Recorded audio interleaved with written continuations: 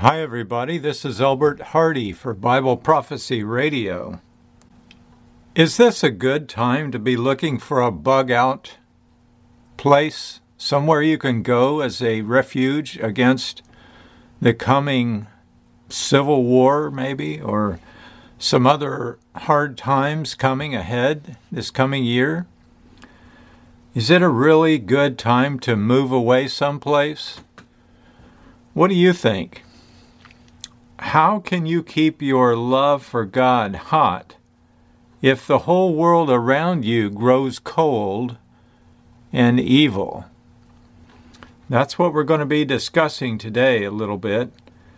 Let's start out with the book of Zephaniah. That's Zephaniah. Now, Zephaniah was the great-great-grandson of Hezekiah. You probably remember that name, Hezekiah. There was a king named King Hezekiah. He's one of the good kings. But let's start in verse 2. Here's what God says will happen as a judgment against Judah. I will sweep away everything from the face of the earth, says the Lord. I will sweep away people and animals alike. I will sweep away the birds of the sky and the fish of the sea. I will reduce the wicked to heaps of rubble, and I will wipe humanity from the face of the earth. Sounds very angry, doesn't it?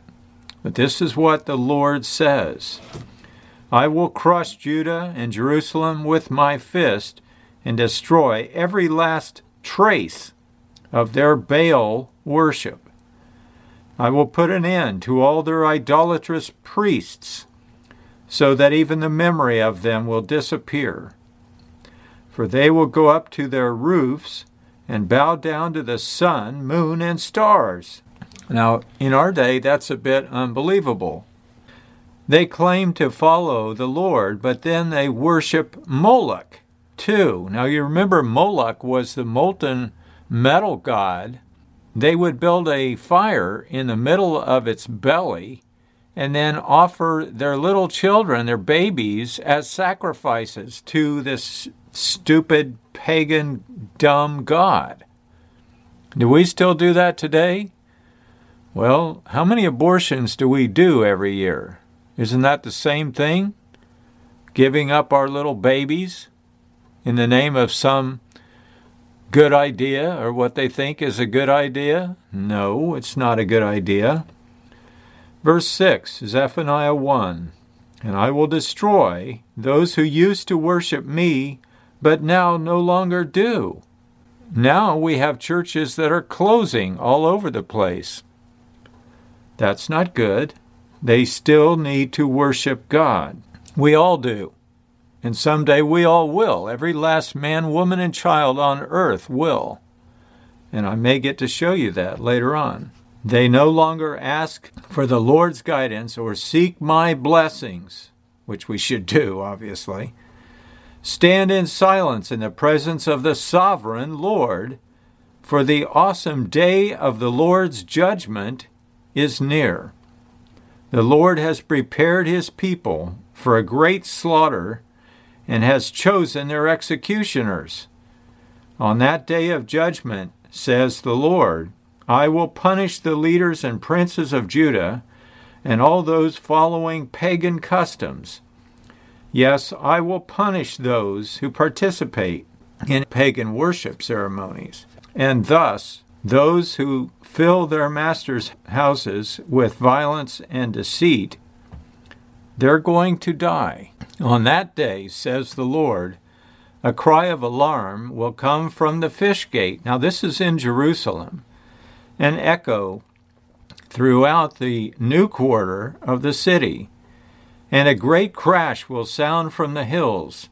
Wail in sorrow, all you who live in the market area, for all the merchants and traders will be destroyed. I will search with lanterns in Jerusalem's darkest corners to punish those who sit complacent in their sins. They think the Lord will do nothing to them, either good or bad. So their property will be plundered, their homes will be ransacked. They will build new homes, but never live in them. They will plant vineyards, but never drink the wine from them. That terrible day of the Lord is near. This is definitely prophecy. Swiftly it comes, a day of bitter tears, a day when even strong men will cry out. It will be a day when the Lord's anger is poured out, a terrible day, a day of terrible distress and anguish, a day of ruin and desolation, a day of darkness and gloom, a day of clouds and blackness, a day of a trumpet calls and battle cries. Down go the walled cities and the strongest embattlements. Because you have sinned against the Lord, I will make you grope around like the blind. Your blood will be poured out into the dust, and your bodies will lie rotting on the ground. Your silver and gold will not save you on that day of the Lord's anger, for the whole land will be devoured by the fire of his jealousy. He will make a terrifying end of all the people on earth. That sounds pretty dire for every human being. But is that what he's really saying here? Well, not exactly. In verse 18, the actual translation is the people living in the land. So instead of every last man, woman, and child on earth dying, this is talking about the people living in the area of Jerusalem. In other words, Israel, Judea. At least that's my understanding of this. Chapter 2, verse 1, gather together. Yes, gather together, you shameless nation. Gather before judgment begins, before your time to repent is blown away like chaff. Act now before the fierce fury of the Lord falls and the terrible day of the Lord's anger begins. Seek the Lord, all who are humble. Now this is a clue. Seek the Lord, all who are humble, and follow his commands. Seek to do what is right and live humbly. Another clue. Perhaps even yet the Lord will protect you. Bingo. Protect you from his anger on that day of destruction. He's not going to destroy you or me if we're humble and if we follow his commands and seek to do what is right. Verse 4, chapter 2, Zephaniah. Gaza and Ashkelon will be abandoned, Ashdod and Ekron torn down. And what sorrow awaits you Philistines who live along the coast and in the land of Canaan, for this judgment is against you too. The Lord will destroy you until not one of you is left. That's pretty plain language, and this is the NLT version, by the way, which I find very clear. Verse 6, the Philistine coast will become a wilderness pasture, a place of shepherd camps and enclosures for sheep and goats. The remnant of the tribe of Judah will pasture there. They will rest at night in the abandoned houses of Ashkelon. Many times you'll find on YouTube these preppers, these city preppers who are trying to bug out and go somewhere. But sometimes I think that really doesn't make good sense. Why? Because when they abandon houses, there's really nothing left. There's no electricity, there's no water, there's no sewer, but at least it would get them out of the wind and the cold, at least a little bit. But in the case of a dire situation where many people are fleeing to be a refugee someplace, that would not be a very good place in my estimation, because there's nothing there but other people who could rob you and destroy your life. That doesn't seem logical to me, not a very good idea at all. For the Lord their God will visit his people in kindness and restore their prosperity again. And this is what I wanted to show, that this book is a happy book in the end. It may not be in the beginning, because God has a right to be angry, and we're going to see why. Verse 8, I have heard the taunts of the Moabites and the insults of the Ammonites, mocking my people and invading their borders. Now as surely as I live, says the Lord of heaven's armies, the God of Israel, Moab and Ammon, i.e. Jordan, that area, will be destroyed as completely as Sodom and Gomorrah. Wow, that's pretty complete. There's not a living thing in sight. The land will become a place for stinging nettles, salt pits, and eternal desolation. Which, by the way, you can see a video or two on my website, itellwhy.com, which shows pictures of this from people that have actually filmed it on the ground in Sodom and Gomorrah. They have found it. And it's incredible. 90-degree angles, arched doorways, windows that are still open. But there's nothing there except mountains of ash. But they still have those same formations. There's intersecting streets, houses, buildings, and stores and the like. There's all kinds of things. It looks just like a city that's been reduced to nothing but ashes. And that's what it is. It's calcium carbonate. It's what's left over after limestone gets burnt crisp. And so that's exactly what he's predicting will happen to Moab and Ammon. The remnant of my people will plunder them and take their land. Verse 9. They will receive the wages of their pride, for they have scoffed at the people of the Lord of heaven's armies. The Lord will terrify them as he destroys all the little g gods of the land. These are idol worshippers. And today we call them Muslims, but that's what they are. They're idol worshippers. They're not worshiping Jehovah. They're worshiping a pagan, foreign god called Allah. Then the nations around the world will worship the Lord, each in their own land. You Ethiopians also will be slaughtered by my sword, says the Lord. And the Lord will strike the lands of the north with his fist. Now, what's north of that area? Well, it's Turkey. And then north of that is Russia. The Lord will strike the lands of the north with his fist, destroying the land of Syria, or Assyria. He will make its great capital, Nineveh, a desolate wasteland, parched like a desert.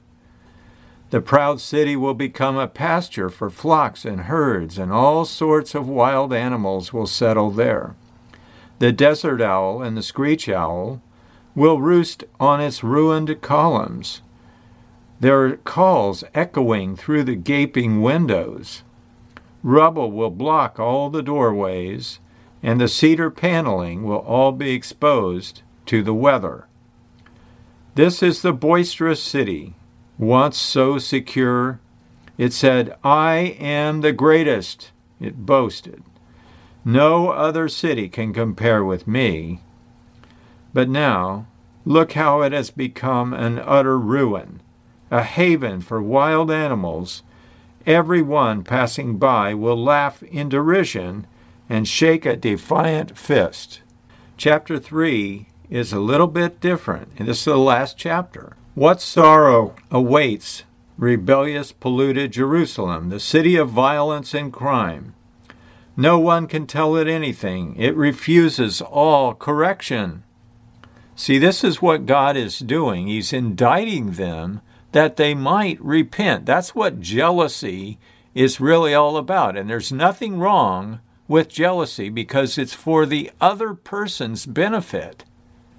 If it was for my own benefit and I was being arrogant and rude and trying to persecute people for my own benefit, that would be envy. And there is a big difference. Verse 2, continuing, it does not trust in the Lord, nor does it draw near to its God. Its leaders are like roaring lions hunting for their victims.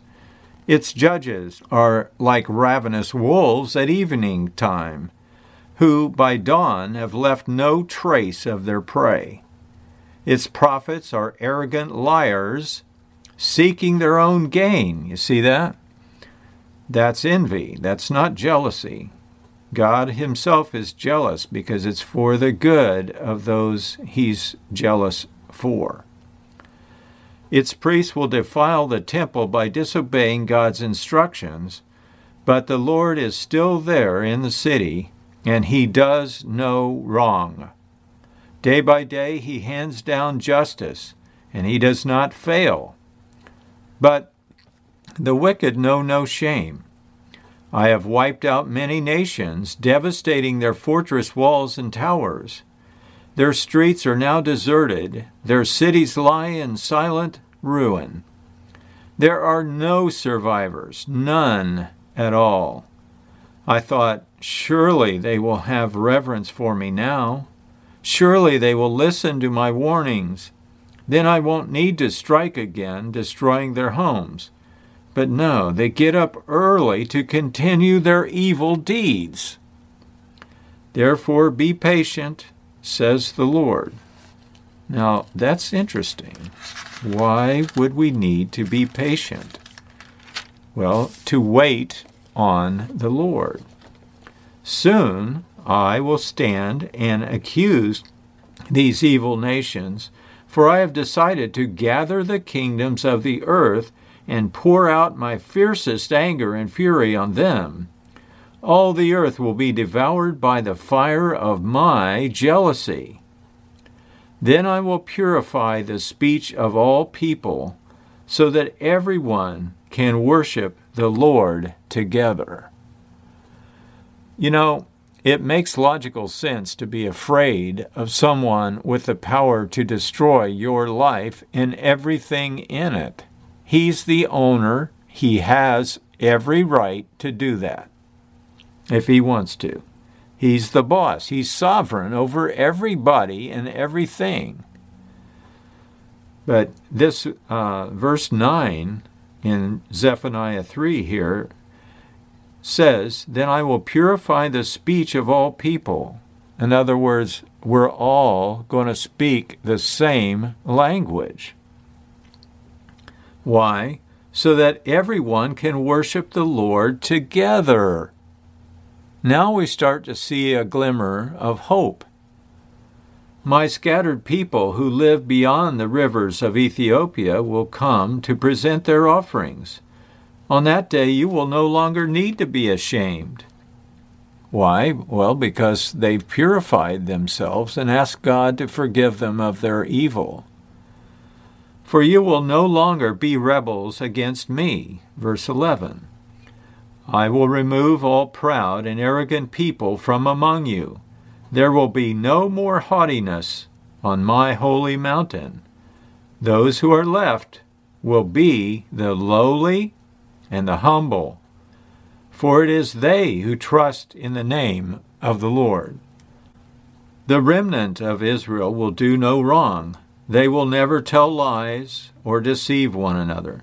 They will eat and sleep in safety, and no one will make them afraid. That sounds pretty good. Sing, O daughter of Zion. Shout aloud, O Israel. Be glad and rejoice with all your heart, O daughter of Jerusalem. Why? For the Lord will remove his hand of judgment and will disperse the armies of your enemy. And the Lord himself, the King of Israel, will live among you. Whoa, whoa, whoa, whoa, whoa. Wait a minute here now. Don't we go to heaven when we die? Well, no. No, we don't. It's not what the Bible says. You can't find that anywhere in the Bible. But here he says, the Lord himself will be the King of Israel, and he will live among you. God will live here on earth with us. That's the real key to happiness. This should bring great joy to all of us. At last your troubles will be over, he says, and you will never again fear disaster. On that day, the announcement to Jerusalem will be, cheer up, Zion, don't be afraid, for the Lord your God is now living among you. He is a mighty Savior, and he will take delight in you with gladness. With his love, he will calm all your fears. And get this. This is the bottom of 17, chapter 3, Zephaniah. He will rejoice over you with joyful songs. God, when he's here living among us, will rejoice over us with songs. He's going to sing. Did you know that was in the Bible? I will gather you who mourn for the appointed festivals. You will be disgraced no more. And I will deal severely with all who have oppressed you. I will save the weak and helpless ones. I will bring together those who were chased away. I will give glory and fame to my former exiles wherever they have been mocked and shamed. On that day I will gather you together and bring you home again. I will give you a good name, a name of distinction among all the nations of the earth, as I restore your fortunes before your very eyes. I, the Lord, have spoken. That's the end, my friends, of the book of Zephaniah. It's not all bad news. It is a restoration picture. It is a picture of God returning to live here with his people, with you and me and the rest of the people on earth, and they'll all serve God with one consent or one language so that we can all worship him together and sing songs that we all understand. I think that will be a fantastic time. Can't wait. Now for the story. This is about me and Brenda and the kids, and when we moved up north thinking the grass was greener. We moved up there to northern Indiana, and let me tell you, it is a beautiful area. There's large trees, and I mean probably 30 feet in circumference, and they're everywhere. There's creeks running through it, and little rolling hills, and little trees everywhere, and big trees as well. But it's a gorgeous area, just absolutely beautiful. Well, we researched the area before we moved there, and we wanted to see what the possibilities for employment would be. And lo and behold, at that time, the papers were full of help want ads, and some of them were pretty good. So out of all the other places, and we looked in Wisconsin and Iowa, and all over the place, looking for a place like this. Well, this was an area that was prosperous, beautiful, and we decided to move there. I got a job, and we moved up there, and lo and behold, they laid me off within the year. Well, now it's winter, the time when we need money, and now we don't have any. We have unemployment, but big deal. That's not enough to live on for a family of 5. And so what happened? Well, we kept looking and looking and looking. Took me 30 days to find a job. And I finally found one at a trailer factory someplace. They didn't pay very well, and I had to endure a lot of cigarette smoke inhalation. against my will. So I did what I could about it by shutting the door and putting a humidifier in there to try to take some of it out of the air. But it was a lot of misery, honestly. And lo and behold, they laid me off too. In 5 years, I was laid off 6 times. I had some pretty good jobs, but, one after the other, 6 different jobs. And then I got a toothache. Well, I went to a dentist and he pulled my tooth out, but he said, before I do, take this pill. It's an antibiotic. Well, any time a dentist will make you take an antibiotic before he'll work on you is a dirty dentist, and he knows about it. He's sloppy. And don't go to that guy. Find somebody else. Just say, well, no thank you. Goodbye. But anyway, I decided I would take that one pill and not follow up on the rest of them. 2 weeks of worth of drugs, So no, I didn't take them. Well, I should have. I got trench mouth. You know what that is? It's where your whole inside of your mouth, your tongue, your upper palate, your gums all turn blood red and sore and painful as all get out. Well, that led to me being flat on my back and having Brenda have to blend my food with a blender so that I could more or less drink it. I couldn't swallow or chew. It was real, true misery. And I'm on unemployment and unemployed. We don't have any money. The landlord keeps knocking on the door wanting to collect the rent. I didn't have any money. I'm flat on my back. I'm sick, in a miserable state. Well, I had a cyst on my back which grew the size of a half of a cantaloupe. And I had to have something done. It was painful. And this is in addition to the trench mouth. Long story short, when you move away from your security, from your family, from your loved ones and your friends, you don't know what you're going to run into. And this is just a little bit of the trouble we faced in those days. So finally, we ended up going through a severe winter. We had 4 foot of snow on the flats, 20-foot drifts over the edge of our house. Our neighbor kept shooting out the back door. I called the sheriff to find out if it was legal, and guess what? It's legal. But he found out it was me who called the sheriff on him, he supposed. Now he wants to fight me in this condition I'm in. So we ran into a lot of trouble. I'm recommending stay put, stay where you are, stay the course, and stick with your church. And don't relocate if you can avoid it, because it's not always greener on the other side. What if they think, well, here's the new kid in town, we're going to run him out. And these people are rough. When you go to the country, these people are meant to live there. And they're bound and determined not to let any newcomer butt in to what they do. They don't want to get found out. So anyway, I don't recommend that, especially unless you go and spend time there and find out what it's really like to live there. Talk to every one of your neighbors or would-be neighbors. See what kind of a feel you get for the people of the area. But do your research and do a lot of legwork. Go there. Don't ever move without going there and scouting the area out. Well, this is Elbert Hardy for Bible Prophecy Radio. I don't want anything bad to happen to you. Please take care of yourselves in these days.